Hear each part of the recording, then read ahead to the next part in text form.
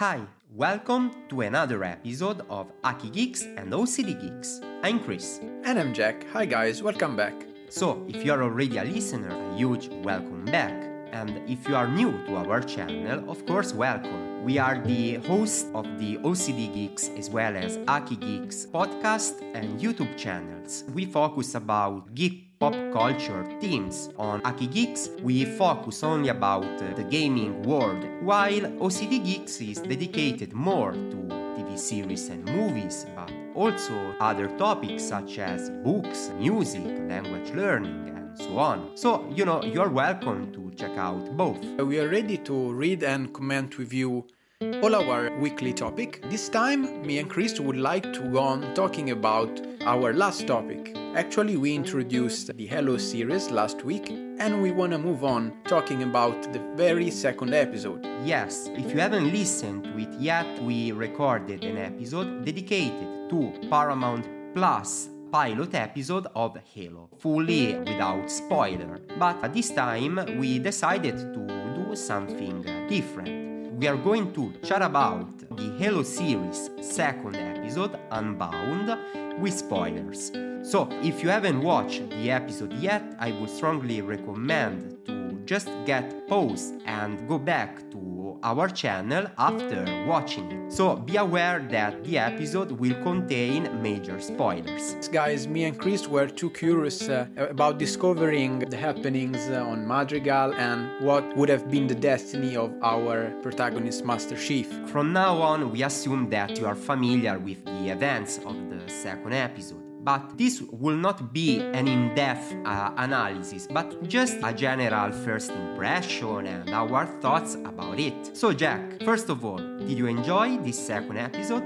Yes, Chris. Actually, I was really curious to see how the story would have developed after the escape of Kwan Ha and John from the UNSC planet. And actually, I was wondering if this escape could have been possible and where they would have gone after leaving planet. We soon discovered that they were traveling to Rubble, some kind of planet, I would say like an international or a space station, where basically all kinds of people that they don't belong to anywhere else, they can gather. They created some kind of unconventional community. Yes, every one of them is basically an outcast, so they can find shelter, and because they are rejected from the military force of UNSC. They are all strangers somehow, and even Soran, the main character that we happen to discover in this episode, actually guys, we get to know that he's a rebel. He rebelled himself against the UNSC, and actually our hero, Master Chief, helped him in first place to let him escape. Yes, a very unconventional help, since he gave him only 5 minutes to basically escape. Yeah, I think it was enough for him. I think he's quite a clever guy. Yeah, and I also like the fact that since the pilot episode was full of action, this second one is more slow-paced. So you don't find many action scenes, but more it's kinda the chance to go deeper into the main characters' lives and motivations. So, I really appreciated this change of pace of the series. Yes, and it's important to notice that in the second episode we see Master Chief almost completely without the helmet. This is something interesting because he's trying to discover his human side and to give voice to this vision that this artifact helped him to discover. Also, Jack, as I said last week, of course I'm familiar with the Halo games, but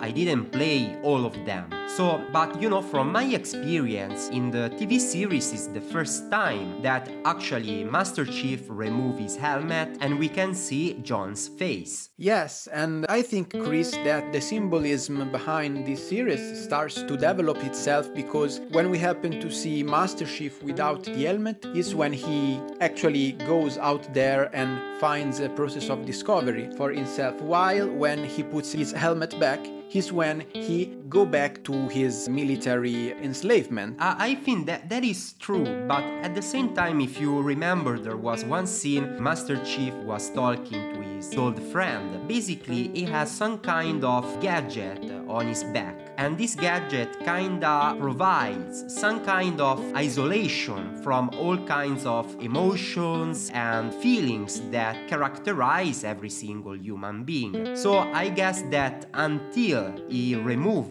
this kind of equipment, he will not be able to experience all emotions that a man has. Not even emotions, but he said that he cannot taste. So when he eats, he doesn't feel the taste of food. Yes, it's a complete emotional and physical numbness. So probably, Chris, the mask and all the armor that, the military soldiers have, probably it's part of the means through which the military UNSC control their forces. It seems some kind of brainwash, like they are, of course, humans, but kinda also robots. Yes, and it seems just as if the armor makes them machine. We saw just a glimpse of the training that Master Chief had when he was in his 20s. So even that was quite cool to have this glimpse. Yes, and Chris, what else? Actually, this episode was very interesting because we get to know a little bit more about the artifact and what is this tool that Master Chief carries with himself, what are its roots. Maybe we get to understand that it's probably a weapon that the Covenant were in search of. Yeah, it seems like this artifact is able to, I'm not sure how, to basically to point out the exact location of this Halo, this powerful weapon. Jack, that of course Halo is also the title of this saga, so you can understand how central is Halo in this universe. Well, sure, Chris. It obviously has an important part in the whole story. I'm even curious to figure out more. Yeah, you remember, Jack, that this artifact is not accessible to everyone. In fact, John's friend was trying to touch it without any results. Also, this other person who was located in Rubble's prison was not able to obtain anything. And it seems that, at least for now, the only one who is able to access the artifact's power is Master Chief. Beside him, the Covenant's leader, the girl that was raised by Covenants. Yes, Chris, actually, we get to see right now in the narration that there are many factions battling against each other. On one side, there is Dr. Halsey in the UNSC laboratory who's projecting this new system, Cortana, which is going to help them in their fight against the Covenants. On the other side, there is the girl that you've just mentioned, and on Madrigal, the opposition of Quan Ha's father. It is clear that this new leader in Madrigal, he doesn't care about people at all, because he kills all his opponents and is only thinking about economical agreements and power itself. Yes, it seems like a dictatorship, very much different from Quan Ha's father, that was more like a, popular democracy. I don't know how to call it. At least he was caring about his flock. Yes, exactly. Greater symbolism in this second chapter, and also I spotted many references to many sci-fi cult series and movies, starting from Herbert's Dune or The Rebels and The Main Empire, something that it's recurrent even in the last Star Wars. About TV series, it reminded me a lot of the famous acclaimed series Westworld. I don't know if you've watched that, Chris. I know this series, but I haven't got the chance to check it out. Yeah, with Anthony Hopkins, it talks about machines and robots and the new humanity, so it's something that it's very similar. There are many elements that could make this series enter the Olympus of sci-fi product. Yeah, I like action. I'm a Halo player as well on the Xbox. But about this series, I really like how it focuses on the human side and the motivation of all characters. It goes deeper compared to other series. Even this episode is no exception, because it kinda creates, the basics on how the story will develop from now on. Yes, Chris, it seems right. You know, guys, I was already familiar with the Halo universe, but for Jack it was the first time to be introduced into this universe. So I'm sure that starting from episode 1, not everything maybe was 100% explained if you haven't tried the game yet. So this second episode, I think it was very meaningful for all the Halo fans, but also for new viewers that are not familiar with this universe, just to enrich the context of this saga and explore even further Halo's mythology. So I have a question, Jack. What do you think about John's decision to go back to Planet Reach and to tell everything to Dr. Catherine Halsey? Yeah, I think John's decision resembles pretty much the general human journey, you know, when you try to step out of your comfort zone when you're a teenager or young adult,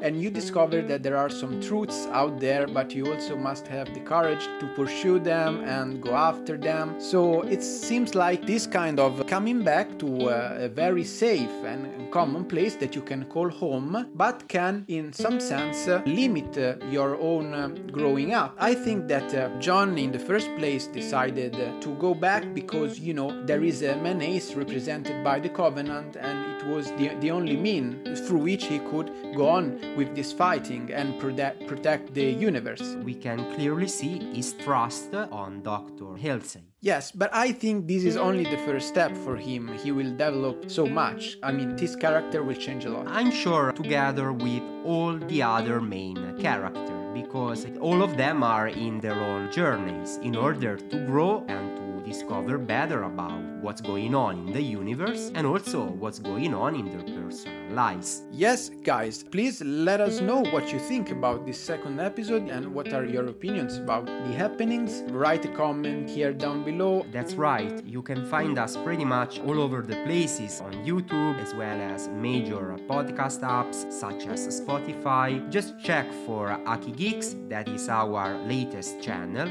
as well as OCD Geeks. On OCD Geeks, we are already on season 3, so there are plenty of contents if you want to catch up, if you're new to our channel. But again, to all our new listeners, as well as the all-time listeners, thank you so much for your support. Yeah, don't forget to follow us on Instagram and Twitter at Jack_OCDGeeks and Chris_OCDGeeks. So, Jack, let them talk our freaks. We stay tuned on OCD Geeks. And we keep playing on Aki Geeks.